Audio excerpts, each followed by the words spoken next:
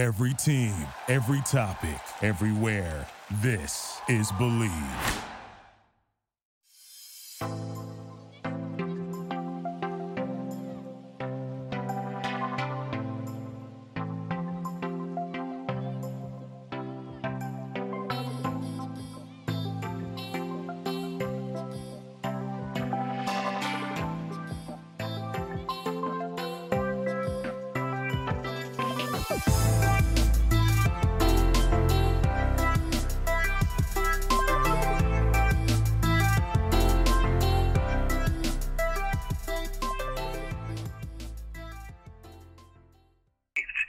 And then it just completely turned the world on its head in the second half. That's an amazing stat. And I'll give you one other quick one.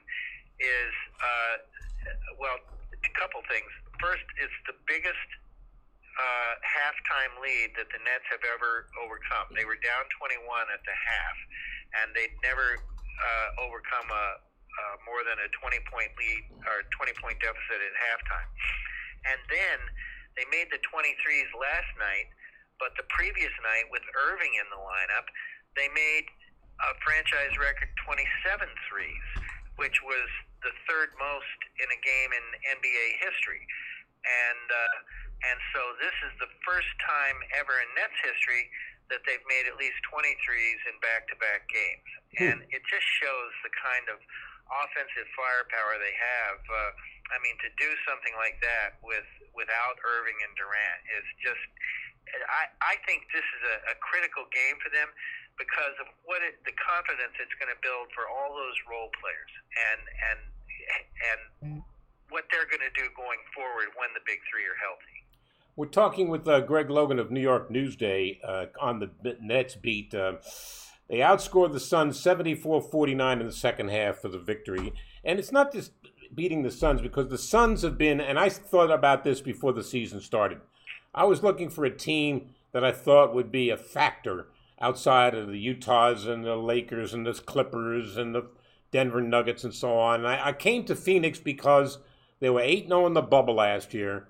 I think that they added the piece. Obviously, the big piece was Chris Paul to go along with Booker. So this is one of the best backcourts in basketball. So it was the quality of the opponent that they knocked off. And now they've won 4 straight. They're second in the East. Phoenix, by the way, is 4th in the West, or tied there. They've now won 3 straight on this West Coast trip, but it just gets harder now. You got the Lakers tomorrow night. They got the Clippers on Sunday. And is Durant supposed to play? Is Irving supposed to play, or is it too soon? It's too soon to say right now. We talked to Steve Nash about that yesterday before the game, and he said they've got to see if what kind of strength Durant has in his hamstring that's strained right now. So it didn't sound. He said he couldn't put it on a timeline, but it didn't sound to me like he'd be ready for the Lakers. Maybe for the Clippers because they have 2 days between those games and don't play the Clippers until Sunday. As for Irving, I could see him coming back against the Lakers because he had lower back tightness, but that's a type of thing that you can get treatment for, and he looked pretty bouncy on the bench yesterday. So I wouldn't be surprised to see him back against the Lakers. Sometimes, Greg, we learn a lot from the stats, and sometimes we don't. Sometimes they're a little inflated, but in a 3-point shooting league, these two teams combined for 77 threes last night and only 27 foul shots. That was incredible. Yeah, it's a different world, and that's what the Nets have been talking like that all year because since the trade in particular, they lost a lot of their size and even their defense. But they've been playing small lineups. They've been playing positionless basketball, and it's just a whole different game. The thing they have to do is just buckle down and play a little defense now and then. In the first half last night, and even the previous game in Sacramento, they were just going up and down and trading baskets. But then when they turn on the defense for just a little bit, that's all it takes to get them going. Because if they can get a series of stops, they have just so much offense. they are really hard to stop, and it's hard for defenses to focus on anyone. I mean, even last night with Harden as the only one of the big three, everybody around him played so well that it just Suns couldn't stop him. When that first, we're talking with Greg Logan of New York Newsday, when the Suns, when the Nets were entertaining the possibility of trading for James Harden, my initial reaction was I didn't think it was a good idea because you got three ball-dominant players. And I was wondering, somebody's going to have to give something somewhere. Durant's going to get his, and it comes down to Harden and Kyrie. And you know of Kyrie's background. I mean, he's had his issues in Cleveland. He's had his issues most notably in Boston. My old broadcast partner in Boston, Cedric Maxwell, said when Kyrie left the Celtics, they almost threw a party. I know, that's true, and that's a reputation he came to the Nets with, and he really last year he only played 20 games because he got a shoulder injury that just finally required surgery. But when he was playing, his individual skills were just off the charts. In those 20 games, 2 of them he went for 50. And he showed his ability as a playmaker, his ability to get to the rim is unmatched. But he's just a quirky guy. He has a different kind of personality, and so you just didn't know how he was going to mesh with Harden. But there was a little. Kyrie was speaking to us about a week ago, and he gave us a little peek inside the window, and he said that they were practicing one day, and he said to Harden, "Okay, you're the point guard, and I'm the shooting guard," and he just has accepted that it's better to define those roles. I mean, they both were bringing the ball up, sharing the ball, and so on. But it's better to define those roles because Harden clearly came in there determined to fit. And so his playmaking has been just off the charts. And that kind of frees Kyrie up to be off the ball a little more and yet still have his isolation plays where he gets downhill to the rim or he takes a three-pointer. And so that understanding between the two of them has just worked out beautifully, and it kind of has underlined their commitment as a threesome to doing whatever they can to make plays for each other and for their teammates, because the goal clearly stated is to win a championship this year. And by the way, Durant, coming off an Achilles injury, has more than returned to form. He's an MVP candidate if he can stay on the court, because not only is he scoring, but he's a great and willing passer, and he's one of their better defenders. So, it's that commitment that is starting to come through. They just need to get some time and some consistency together on the court. If there's been a criticism of the Nets, it's their deficiency on the defensive end of the floor. Is that part of the reason why they signed Andre Roberson? No doubt. Steve Nash said yesterday that they love his athleticism and his ability to defend on the wing, and they will definitely find a role for him. That's a former second-team all-defensive player in the NBA, and he's not much of a scorer, but they're adding defense, and they did that also in free agency when they added Bruce Brown as a free agent in the backcourt, because he's a really good defender. So they're trying to pick some guys. Roberson is nice because he has a little bit more size. I think he's something like 6'7" or so. But they lack size as a team, but if they can play good team defense and get a few guys out there who are really committed to that side of the ball, that really helps. Because as I said, if they can just put together stops on a consistent basis, they are an unstoppable power on offense. Greg, you watch this team night in and night out, and there was questions about Steve Nash because of his lack of head coaching experience, his lack of coaching experience, period. When I heard that Kevin Durant signed off on him, I said, case closed.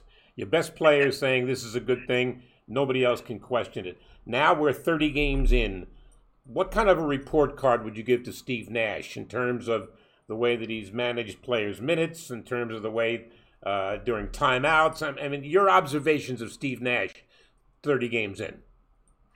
Well, I would have to say he's at least a B plus, and really I don't want to sound like a homer and give him put him in the A category or anything like that, because there have been some rough patches, but part of that is a function of this season in the pandemic, and all the injuries they've had and the COVID protocols and so on, and the Nets started their 20th different starting lineup last night, which is an NBA high.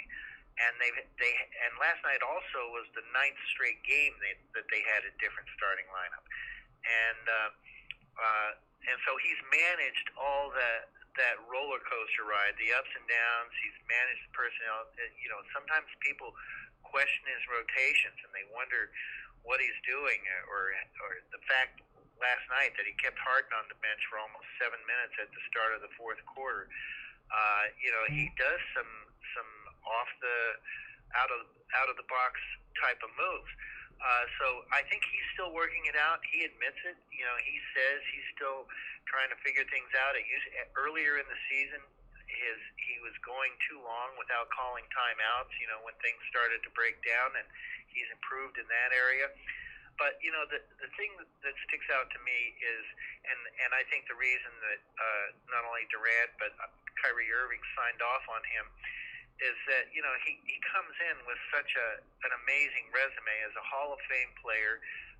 Durant and Irving both played against him during their careers, so they have that mutual respect for him as a player on the court.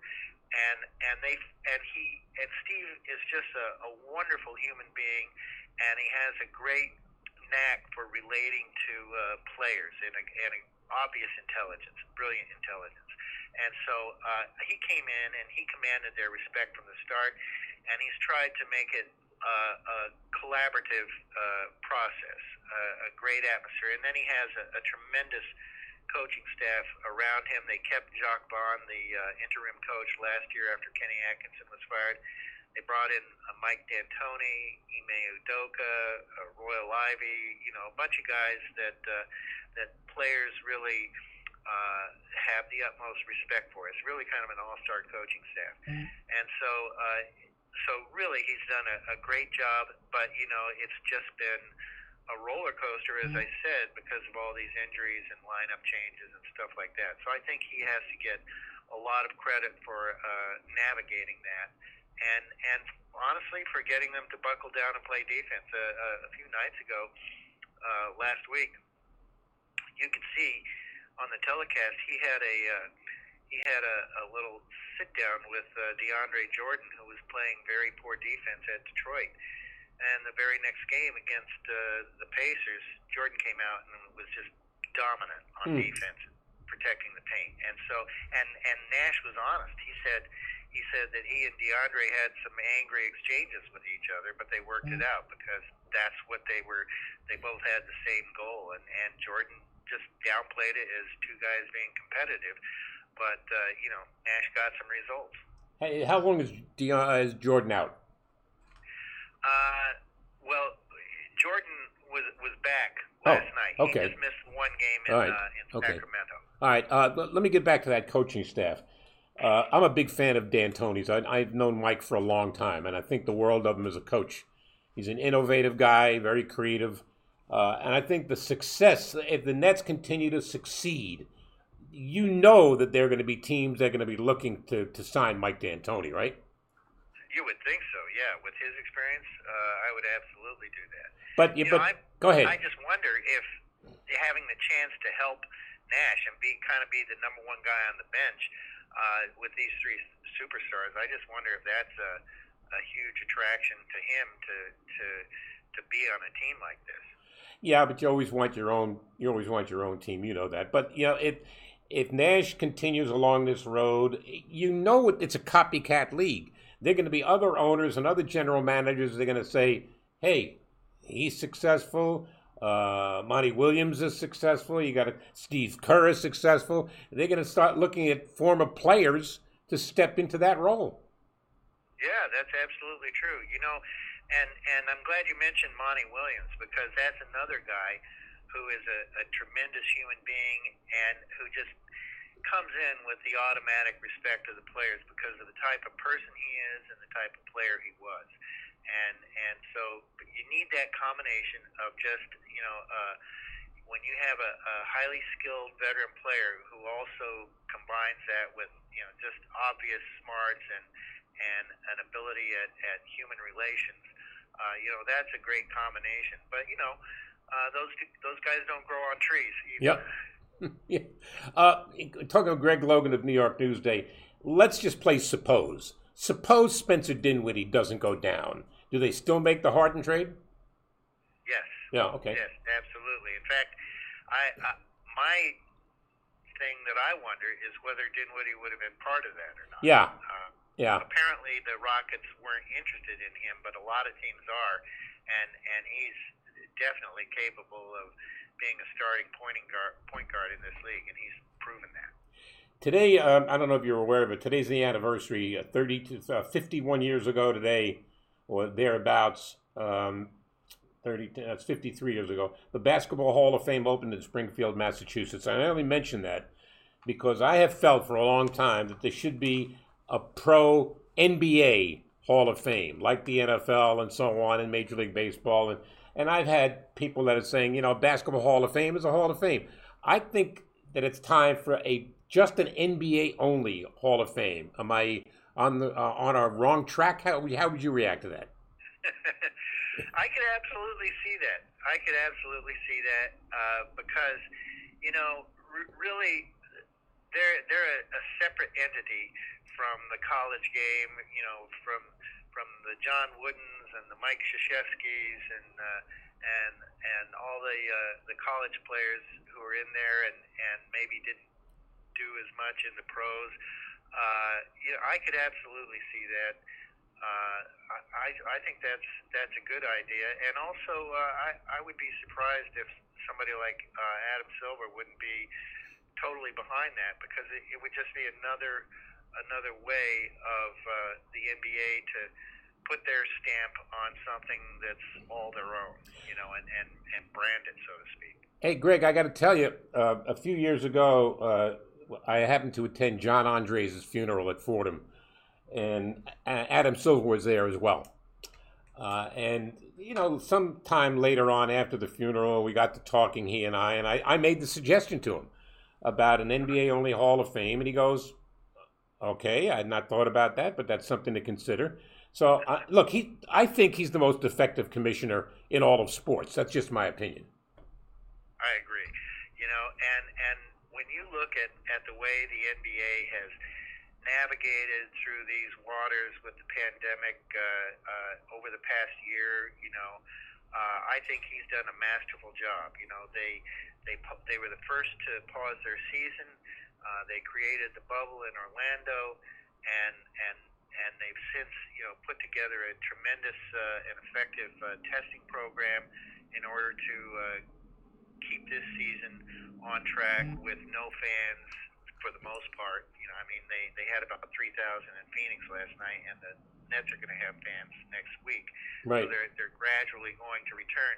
But he's just done really an amazing job under very difficult circumstances, in my opinion. Yeah, well, Greg, you've covered, just about every team in the New York metropolitan area, and this is one of the few times in recent memory that both the Nets and the Knicks are relevant. The Knicks are like a game under 500, and they are playing great defense, and credit Tom Thibodeau for what they've accomplished, but Randall's having a career year. He's an all-star player in my judgment.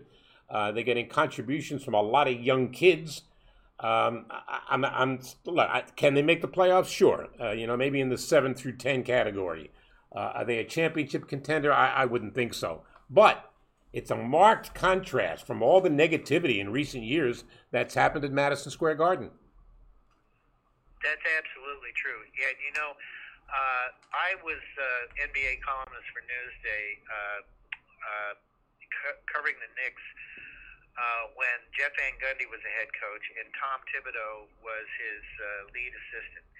And Thibodeau is just phenomenal person. I know he gets a rap sometimes for being, a taskmaster and a tough guy who runs down some of his players, but it's a total credit to them that they went out and got him when he was available and put him in and gave him as much control as they have, and you have to give him every ounce of credit for getting that team on the right track and starting to develop these young players. They've got a couple of really nice young players, Obi Toppin, R.J. Barrett, and I think I actually do think that they might make the playoffs just because Thibodeau is that good of a coach. It's like the old thing about how he can take his players and make them great, or he can take your players and make them good. So, and that's what he's proven in this case because that group was floundering in the past for many, many years, and now I think they're on the right track. Yeah, no, I would agree. Look, you're right. Tom Thibodeau's got his detractors, and for all the reasons that you indicated. But he's doing a heck of a job with a bunch of young kids. The question is staying power, and only time will tell. But it's interesting that in New York, you've got two basketball teams that people are paying attention to, and I think that's a good thing. Before I let you go, Greg, right now the Nets are 6th in the power rankings. They got to go play the Lakers tomorrow night. The good news for the Nets, they won't see Anthony Davis. But they got a 36-year-old man who's doing a hell of a job to the point of right now he is the league MVP, and obviously LeBron James. Who's more astounding to you as a sports guy? LeBron James at 36, Serena Williams at 39, or Tom Brady at 43? Oh, my God. That's a tough one. That's a classic question. You just have to give all those guys their props and be amazed that they can still perform at that level. I mean, I've never been, I covered the Jets for 10 years, so I've never been much of a Brady fan. And I loved Joe Montana as a quarterback, and he played well into his later years. But I have to give it to Brady. I mean, that guy in his mid-40s, winning 7 Super Bowls, nobody's even close to that as far as I'm concerned. So, I mean, Serena, awesome. LeBron, maybe the greatest of all time. I'm on the fence between him and Jordan.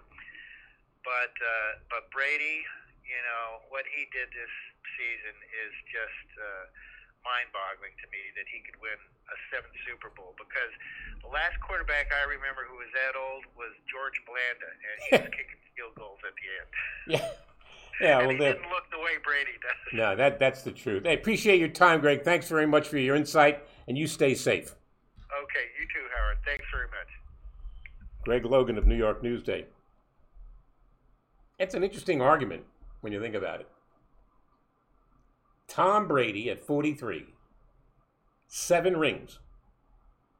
Serena Williams, I don't know how many Grand Slam events she's won, but 20? She's 39 years old. Now she's going to go against Osaka in the semifinals. It's going to be tough. But LeBron James at 36, we're talking about the best athletes in the world play in the NBA. I don't think there's any question about it.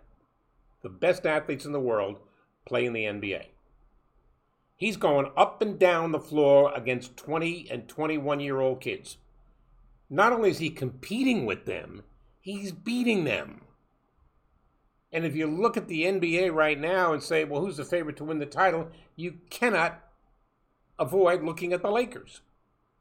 The Lakers, to me, are the team that you're going to have a hell of a time beating 4 times in a series. As we welcome in Dennis Krause, one of the stars of the Milwaukee sports landscape. How are you, Dennis? Well, if I'm a star, I'm a pretty dim one, but it's great to talk with you, Howard. I was just talking about, I'm going to give you the same question. Who's more impressive to you? 43-year-old Tom Brady, 36-year-old LeBron James, or 39-year-old Serena Williams? That's a great question. I think I'm going to go LeBron James just because the level he's playing at is just amazing. And I'm taking nothing away from Brady. But I'm interested in your opinion on something because we had this discussion on a show. All the talk since the Buccaneers won the Super Bowl. And, hey, I'm a big Brady fan. I give him a ton of credit for 7 Super Bowl wins.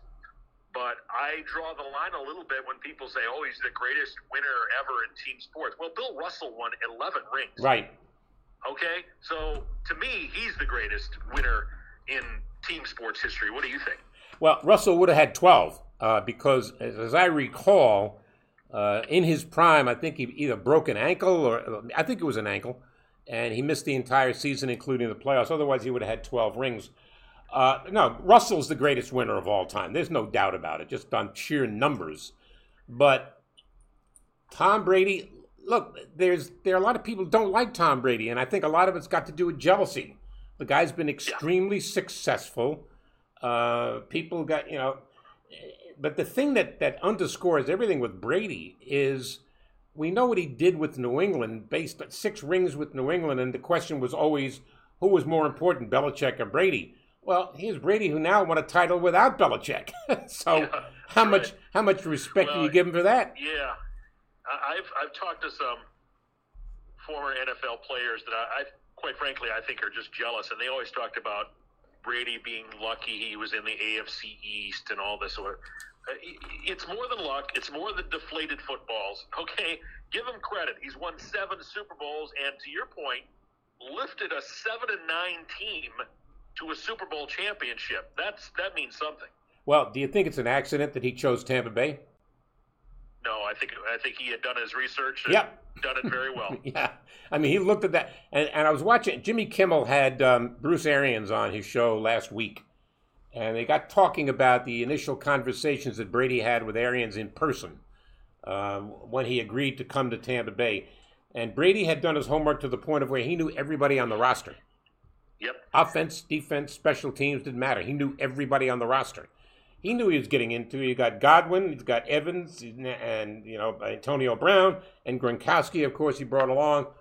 But they're going to re-sign Godwin. I'd be stunned if they don't. Antonio Brown, different story because he doesn't command a lot of money. I think that he likes to be where Brady is. I think he's got a home there, so I believe he stays. Let me shift over to what you're very close to, and that's the Green Bay Packers. I have never seen a season. We've always seen the word coaching carousel, and once again, there were 7 jobs that were changed during the offseason. This is the first time I can remember a quarterback carousel, and Aaron Rodgers' name comes up, and I'm going, wait a minute. I mean, first when they drafted a quarterback in last year's draft, everybody said it was Aaron Rodgers through it. Nah. What do you have, his best season of his career? Yeah, I think, the genesis for this was right after the NFC Championship game. Obviously a deflating moment, and Rodgers said, there are a lot of players here who have uncertain futures, including me. And that started this whole wildfire of speculation. He's got 3 years left on his contract.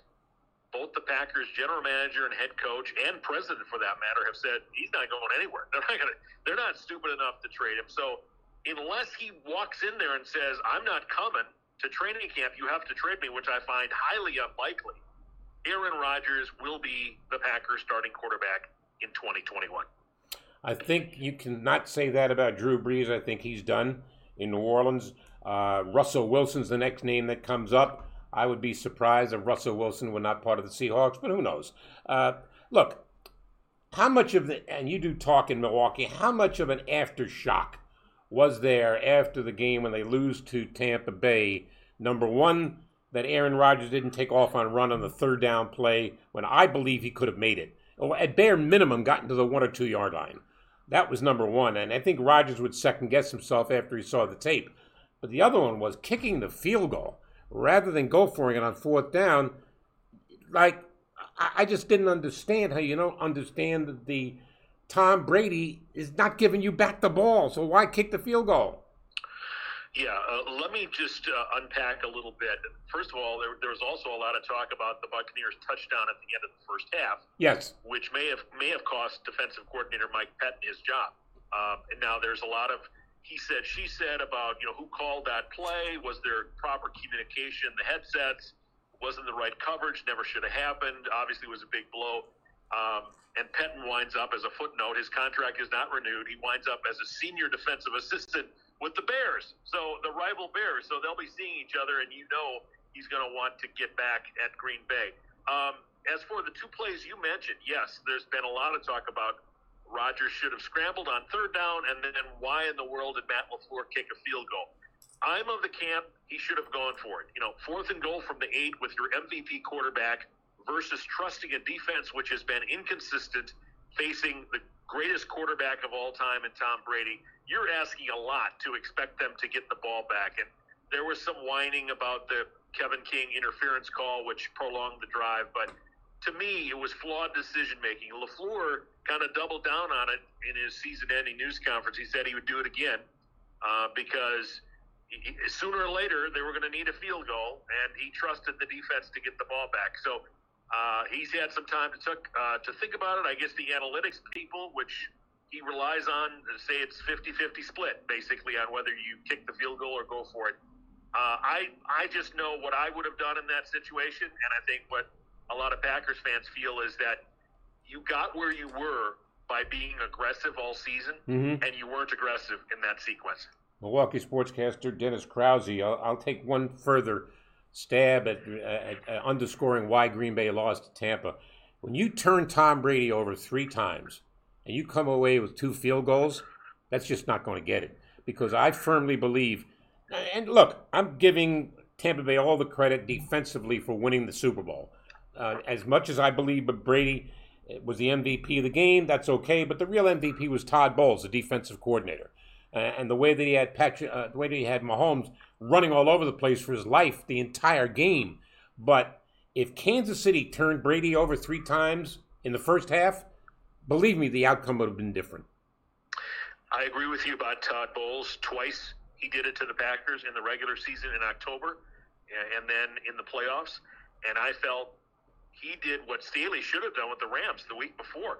I don't think Rodgers was touched in that first playoff game. That whatever strategy they had didn't work, and yet Staley got hired as head coach, because of his work with the Rams. It's kind of baffling to me. I think that the Buccaneers were the one team that figured out the only way you slow down Aaron Rodgers is to put heat on him and make him uncomfortable, and they did that. And Tampa Bay, in my mind, they deserve to win the Super Bowl because look at who they beat on the road on the way to get to the Super Bowl. It's just amazing. Yeah, it is. It is. I completely agree. They earned their stripes. But there's always going to be the doomsayers that say, Tom Brady, he's lucky. No, he's not. No, he's not. Because I'd rather be good and lucky than just lucky. And he's both. I think a lot of it, and you pointed this out earlier, Howard, I think a lot of it is just sheer jealousy. He's got a supermodel wife who makes even more money than he does, and he's playing at a high level at age 43. And I think a lot of frustrated people are looking at him and saying, I want some of that. I also make the observation that you are part of the broadcast for the Milwaukee Bucks at home, and they come off a loss last night to Toronto. And Toronto's really been like their unlucky charm. Every time they face Toronto, something bad happens. You go back 2 years ago, or in the 2019 playoffs, Toronto's down 2-0 to the Bucks, and then they win 4 straight games and knock them out. As a matter of fact, they've ended their season twice in the last 4 years. So there would be this noticeable bitterness from Bucks fans towards Toronto. Yeah, and it's interesting you bring up the 2019 Eastern Conference Finals because that was the last time the Bucks lost 4 games in a row until this stretch they're in right now. Right. Obviously, that was in the playoffs. This is the first time they've lost 4 games in a row in the regular season under Mike Budenholzer. And I think Drew Holiday being out has obviously hurt. They're 1-4 now since he went on the health and safety protocol list, however you want to phrase it. The thought is that he tested positive for COVID, and so he has to sit out. Will sit out for a while. And obviously they've missed him.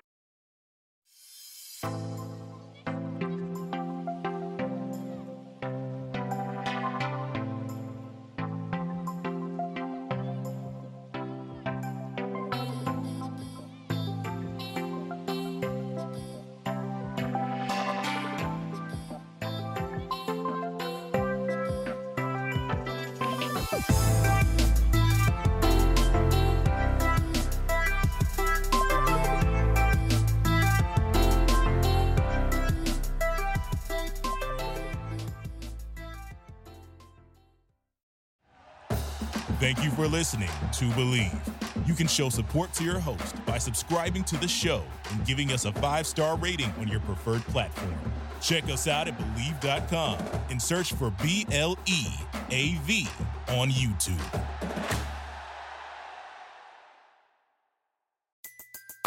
Everybody in your crew identifies as either Big Mac Burger, McNuggets, or McCrispy Sandwich. But you're the Filet-O-Fish Sandwich all day. That crispy fish, that savory tartar sauce, that melty cheese, that pillowy bun. Yeah, you get it. Every time.